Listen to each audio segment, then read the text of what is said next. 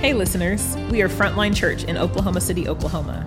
You are about to listen to a sermon from a Sunday gathering at our downtown OKC location. We pray that it moves you towards the power and presence of Christ and calls you to love God, love people, and push back darkness. Please visit frontlinechurch.com for more information. The scripture for today's sermon comes from Acts 9:31. The word of God speaks to us. So the church throughout all Judea and Galilee and Samaria had peace and was being built up, and walking in the fear of the Lord and in the comfort of the Holy Spirit, it multiplied.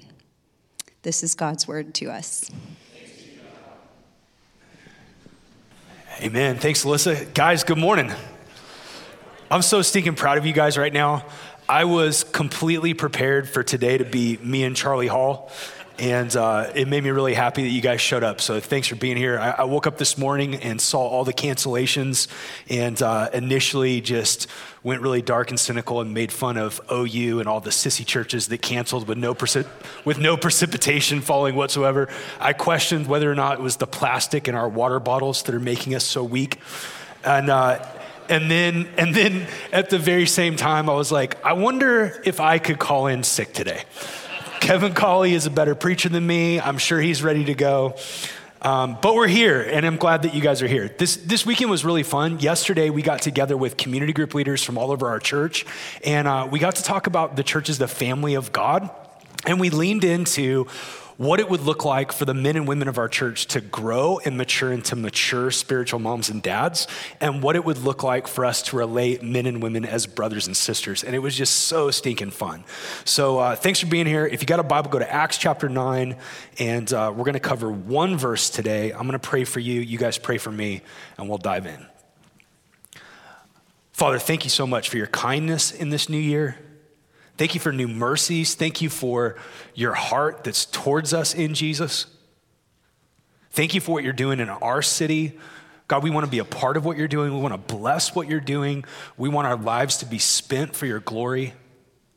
And we thank you for what you're doing globally. We thank you that all across this planet today, people have gathered together in living rooms and in church buildings and in basements and in villages and large cities to worship Jesus. We thank you that we get to be a part of that. We pray today as we talk about our mission as a church, we ask that you would deliver us from trying to be novel or hip or cool, but we ask instead, Lord, that you would make us faithful, that we'd be a part of the stream of what you've been doing since the very beginning, that our lives would be caught up into the goodness and grace of Jesus today in fresh ways. We love you and we need you, and we pray all this in the name of Jesus. And everybody said, amen. So throughout the course of the next 3 weeks, we're gonna be talking about our mission as a church. Our mission is to multiply gospel communities that love God, love people, and push back darkness. And when you think about our mission as a church, I'm reminded of kind of the nuclear arms race that took place in the 90s and 2000s in evangelical churches to try to be relevant and cool in the midst of culture.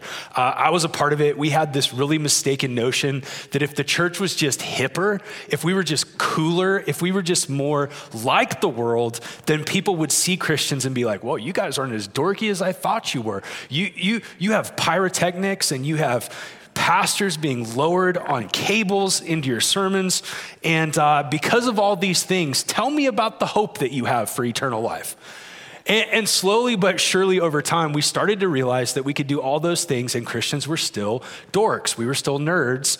And what the world needed was not for us to try to reflect back changing cultural dynamics of hipness, but what the world needs is something timeless and rooted and powerful that began 2,000 years ago with the resurrection of Jesus, that's still happening all around us because of the outpouring of the Holy Spirit, and that we get invited into. So as we talk about our mission as a church, it's not just that we want to serve those of you guys that are new to our church so that you can know who we are as a people and what sort of shapes and forms our collective identity. More than anything, we want the mission of our church to highlight the person and work of Jesus, what he's done and what he's doing and how we get to participate and how every single person gets invited to put their trust in Jesus and get to play to actually be a component, a part of, a living, vital member of the body of Jesus and what he's doing in history. So today we want to talk about what it means to be a gospel community. And in particular, what does it mean to multiply gospel communities? We live in this really weird moment where a lot of things in our culture are changing. Things are shifting. And if you read any sociological data, what you'll find is that more and more Americans are mistrusting of institutions. More and more Americans are disconnected from deep relationships. And more Americans are profoundly lonely as we buy into the quest for ever-increasing freedom from restraint, freedom from responsibility, freedom from anything that could restrict us or tell us no. And the result of all that freedom is that we're kind of dying. We're lonely. We're disconnected, and we lack a sense of what our lives are about. And so as we talk about gospel communities, we're not talking about the weird thing that's happened in OKC over the course of the last 10 years, in which our loneliness has led to sort of pseudo communities that are a mile wide and an inch deep. Like there's all kinds of things all around us that sort of pretend to be authentic community. And they're not all necessarily bad. There's numerous clubs that you could join. You could be involved in community at your dog park. There's multiple restaurants and bars that now have community in their mission statement, as if for the price of a $14 cocktail, you could truly be known. What we want to talk about today is a different kind of community that was countercultural 2,000 years ago, and it's equally countercultural today, namely gospel community. Community that's formed by Jesus, that's fueled by Jesus, that's empowered by Jesus, and that is with Jesus.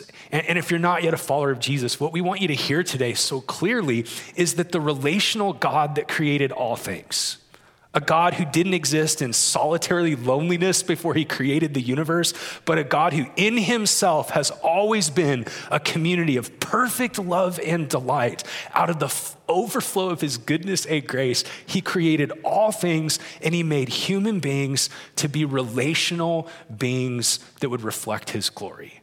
That we were made for a relationship. We were made to know and to be known. And so much of the heart of the church is to invite people into the kind of transformation that happens when people are gathered together, not by themselves, but in the presence of the living God. So what does it mean to be a gospel community? Let me read Acts chapter 9, verse 31, and we'll talk about it. This is an awesome moment in the book of Acts. If you've never read the book of Acts, I would just encourage you over the course of this year, read it. We're going to be talking a lot about the movement of Jesus in history as we get ready for our 20th birthday as a church next year. And in Acts chapter 9, what's happening is the momentum of what God was doing in the first century is gaining steam. More and more people are coming to faith in Jesus. The church is spreading out, and Luke describes it like this. He says, so the church throughout all Judea and Galilee and Samaria had peace and was being built up, and walking in the fear of the Lord and in the comfort of the Holy Spirit, it multiplied. This is a movement of God that's multiplying and growing throughout this region, and it's a movement that God is actually continuing today throughout planet Earth. So I want to give you 5 things to think about. When we talk about gospel community, when we gather together on a Sunday morning and get to experience belonging as the people of God, and when we scatter all over the city in community groups, what do we mean when we say gospel community? 5 things. Number 1, first of all, gospel community is marked by being under the authority of Jesus. Here's what Luke tells us, that they were walking in the fear of the Lord. They were walking in the fear of the Lord. The first mark of gospel community is the fear of the Lord. And it's hard to wrestle with what that means. We sort of encountered throughout our lives fear as this natural response to evil and devastating threats. The fear of the Lord is a little bit different than that. It's not that we're terrified of God because he's threatened to destroy us. The fear of the Lord is a different dynamic where we actually see his glory, his power, and his majesty, and we stand in reverence and awe in front of him, and we begin to want his will more than anything else.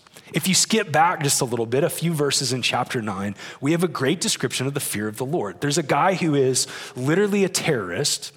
He's persecuting the church of Jesus. He's breathing out threats and murder. He's going to Damascus to arrest men and women to try to snuff out the church of Jesus. And on the way to Damascus, the presence of God shows up. Jesus shows up in glory. And here's what happens starting in verse 4. And falling to the ground, he heard a voice saying to him, Saul, Saul, why are you persecuting me? And look what Saul says. He responded to Jesus by saying, who are you, Lord? Who are you, Lord? This is really interesting because at this point in Saul's journey of following Jesus, he didn't have a lot of the answers about who Jesus really is. He doesn't yet know that Jesus is God in the flesh. He doesn't yet connect the dots that Jesus is the promised Messiah. There's so many gaps in his understanding, but the same thing that happened to John the Beloved when he encountered the presence of the resurrected Jesus and he fell down like a dead man before the glory of Christ, that's exactly what Saul experiences. Jesus shows up and he doesn't know everything, but he knows enough to encounter this kind of power and weight and glory, perfect goodness, to get it right when he says, who are you, Lord? Lord. Gospel community is marked by the first confession of every Christian and the earliest confession of the Christian church. Jesus is Lord. To be a gospel community is to be a group of people who are prone to wander, who get it wrong, who sin repeatedly, but who are fighting together to stand under the authority of Jesus, not as our life coach, not as our buddy, not as our therapist that we can fire at will, but to stand under the authority of Jesus as the resurrected King of Kings, to know him and to want his will more than we want anything else, to have our lives shaped when Jesus speaks, we say, yes, sir.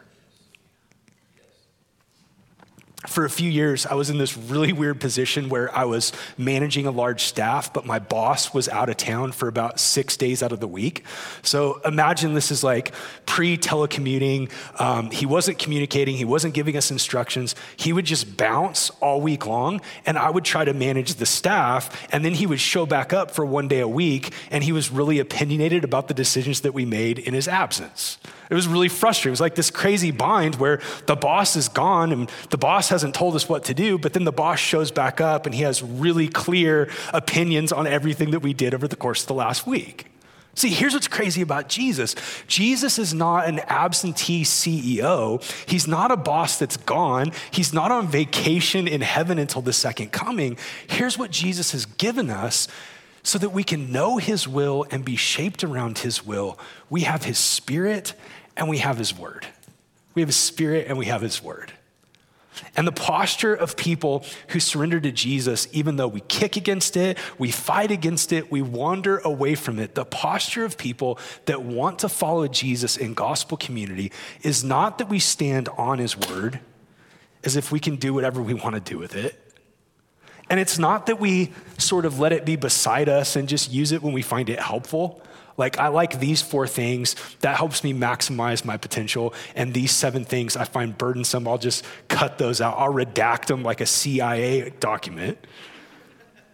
But to be a gospel community is to be a group of people that stand under his word, that let it shape and form our practice and our affections and our habits and our relationships and the intimate details of our lives. And that's not something that I can do by myself because I need my friends in gospel community to remind me of Jesus' authority and his power and his goodness. And when I'm wandering away from him, I need people that love me enough to like open field tackle me because they care about my future.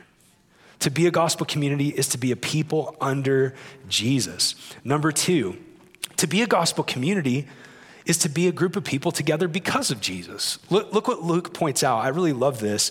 He says the church throughout all Judea, Galilee, and Samaria had peace and was being built up. Now, even though geographically those 3 different communities are really close together in terms of space, those 3 communities were also profoundly different. Judea was primarily Jewish. Galilee had a ton of Gentiles, and Samaria was this really weird mix of sort of having Jewish beliefs and sort of integrating pagan beliefs of the day. So even though they were close together in terms of space, these are not three communities that wanted to jam together. Jews and Samaritans hated each other's guts. Jews and Gentiles didn't run together. They didn't eat together. And what we're having here through the work of Jesus because of his resurrection is the beginning of what's going to become explicit when we get to chapter 13, that they're being brought into a community where people that wouldn't love each other, that wouldn't engage each other, that wouldn't care about each other are being brought into a oneness that's not based on affinity, but that's based on the blood of Jesus. This is what's going to happen throughout the course of the New Testament. One of the greatest witnesses of the church in the Roman world was that slaves and freemen, men and women, Jews and Gentiles, the rich and the poor, were all brought together in Jesus, not because they had so much in common, but despite the fact that they had little in common, to love each other and share a common life in the life of the church. See, here's what's crazy. We all love it when we meet somebody that thinks just like us, that digs the same music we like, that likes the same cinema, and that votes the same way, because we like ourselves. Is that just me? I'm like, this guy's amazing. He loves bow hunting. He likes all the stuff I like to listen to. Early Merle Haggard, he thinks it's cool. I want to jam with that guy. But what happens in the local church that's different is that we're brought together even though we would have nothing in common to not just tolerate each other, but to actually delight in each other, to be brought near through the blood of Jesus.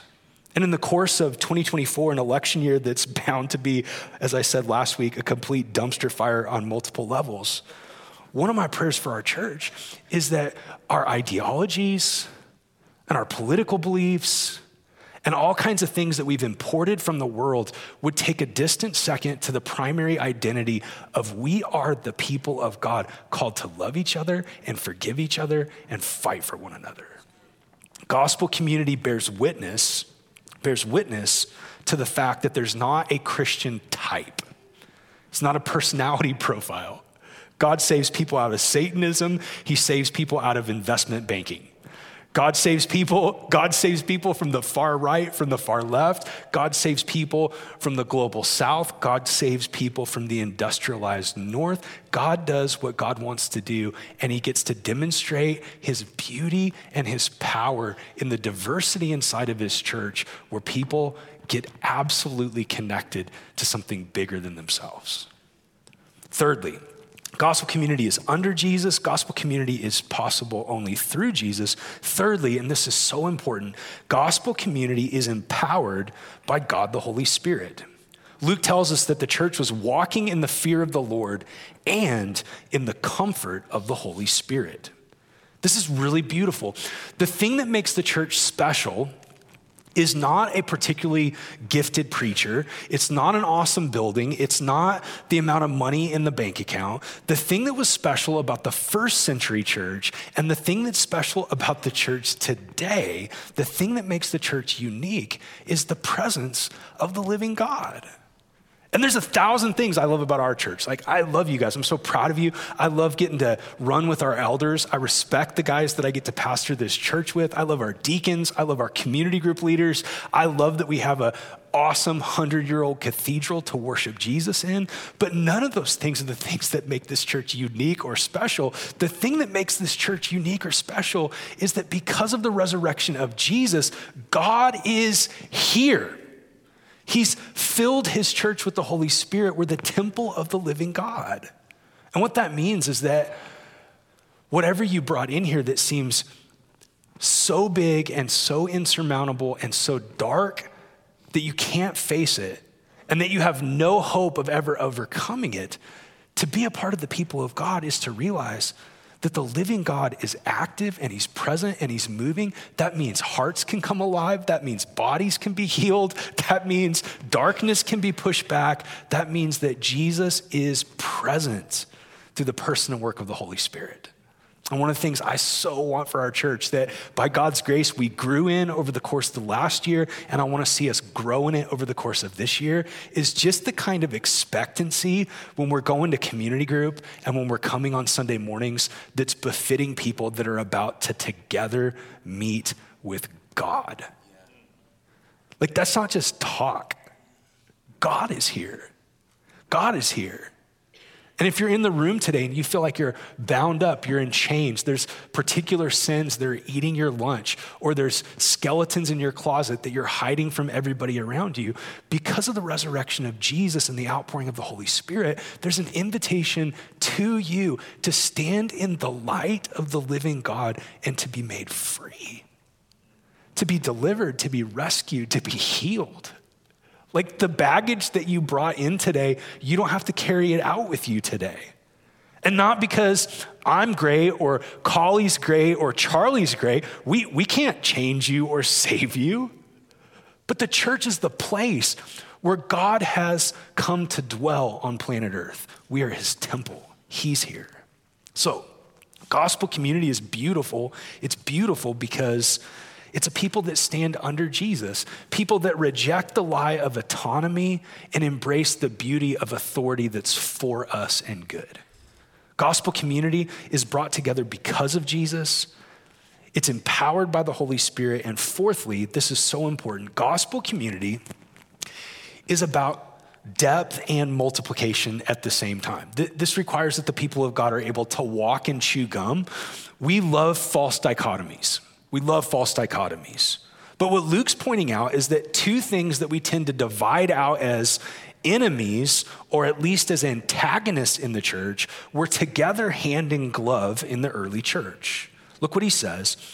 The church throughout all Judea and Galilee and Samaria had peace and was being built up. And walking in the fear of the Lord and in the comfort of the Holy Spirit, it multiplied. The church was simultaneously being built up. That's spiritual formation. That's growth in character and maturity. That's depth in understanding God's word. That's the people of God learning how to pray and learning how to listen and engaging in practices of formation that gave them deep roots so that when storms hit, they were able to weather those storms as oaks of righteousness. But in the midst of all of that being built up, that deep formation, at the very same time, the church was multiplying. People were meeting Jesus. There was evangelistic fervor. There was care for the lost. There was a demonstration of the kingdom that took place in their cities.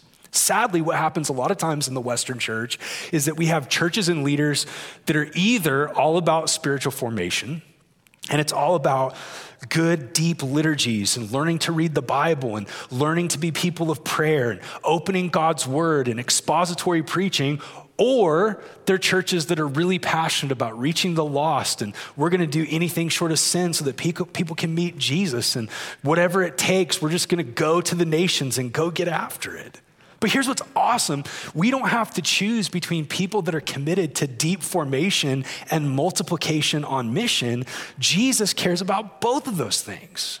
And what should happen in the life of the church is we're learning to grow. As we're learning to grow, as we get together in our community groups and we go through practices that reshape our affections and build new habits, as we learn to eat God's word throughout the week, not just on Sundays, as we learn practices of prayer and rhythms of grace and fasting and feasting and spiritual friendship, as we get deeper, here's what should happen. Our heart should get lined up more and more with the heart of Jesus. And the heart of Jesus is for those that are far from him. It's to move towards dark places in our city, not retreat from those places.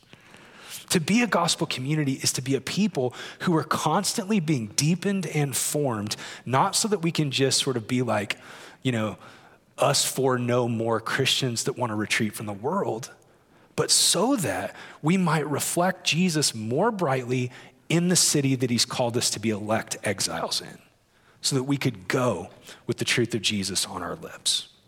And then lastly, number five, and this is so important. In addition to those things, authentic gospel community is particular. It's particular. Look what Luke points out. He says that the church throughout all Judea and Galilee and Samaria had peace and was being built up. This is a reminder that the church is local and limited in its local expressions. Now, here's what I mean by that. If you read the book of Acts, one of the things I love about it is that it's kind of like a geography textbook. You get introduced to the names of cities and towns and regions and bodies of water. These are real places. These are local places where the power and the presence of the transcendent God is being brought to bear to change lives. And God is grafting people into imperfect communities, not idealized communities, where those real people in real places get to rub against each other. And as they rub against each other, you know what happens? Sanctification takes place. Now, this is so important because throughout the history of being a church here in OKC, there's this constant message that we hear that it's great to just sort of be me and Jesus because we're a part of the capital C church. And we don't really need a local expression of the church because, they fail, they blow it. I got hurt in a church one time. And I get that there's beauty and there's mystery in the capital C church. It's an amazing thing that when God saves us, he adds us to his universal church that's made up of all the saints of old and all those that have gone before us and all those that God's gonna save in the days to come, that there's this beautiful, mysterious body of believers that's not limited in local.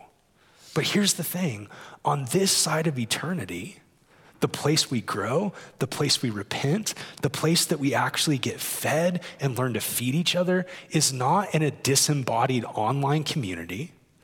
And it's not in an idealized version of the church. It's in the real gritty trenches of being with other imperfect people who have real limitations and real problems. One of the things that kind of makes me chuckle now, even though it used to just sort of drive me crazy, is when people come and they've been to Frontline for like 2 weeks and they're like, this is the best church I've ever been to. And I just know if you tell me that you're on the clock to probably leave within 3 weeks because you're gonna get let down by so many people, including me. You're gonna have your feelings hurt, you're gonna get frustrated. But there's this thing that takes place in the local church in the midst of imperfection and sinful, limited community. There's this thing that takes place where my rough edges and your rough edges start coming into contact, and we learn that we need the grace of God more than we thought we did. And we learn that extending the grace of God to people that we don't think deserve it is absolutely central to what it is to be a Christian, and that's the place that people grow. Now, don't get me wrong, this is not like a commercial for Frontline. If you're not a member here, we're not trying to talk you, we're not selling timeshares, man. It doesn't have to be this church. There's a lot of great churches that love Jesus and preach the Bible in our city, and we love those churches and love running with them. If it's not here, that's okay. But if you want in 12 months to reflect Jesus more clearly, if you want in 12 months your affections for God to be warmer, if you want in 12 months to be more mature and more godly, that's not something that happens in the absence of an actual particular local and limited group of Christians. That's something that takes place in the trenches of real relationship. Real relationship. And one of the most powerful things that you could do is just sort of plant your feet in a Christian community and decide to stay.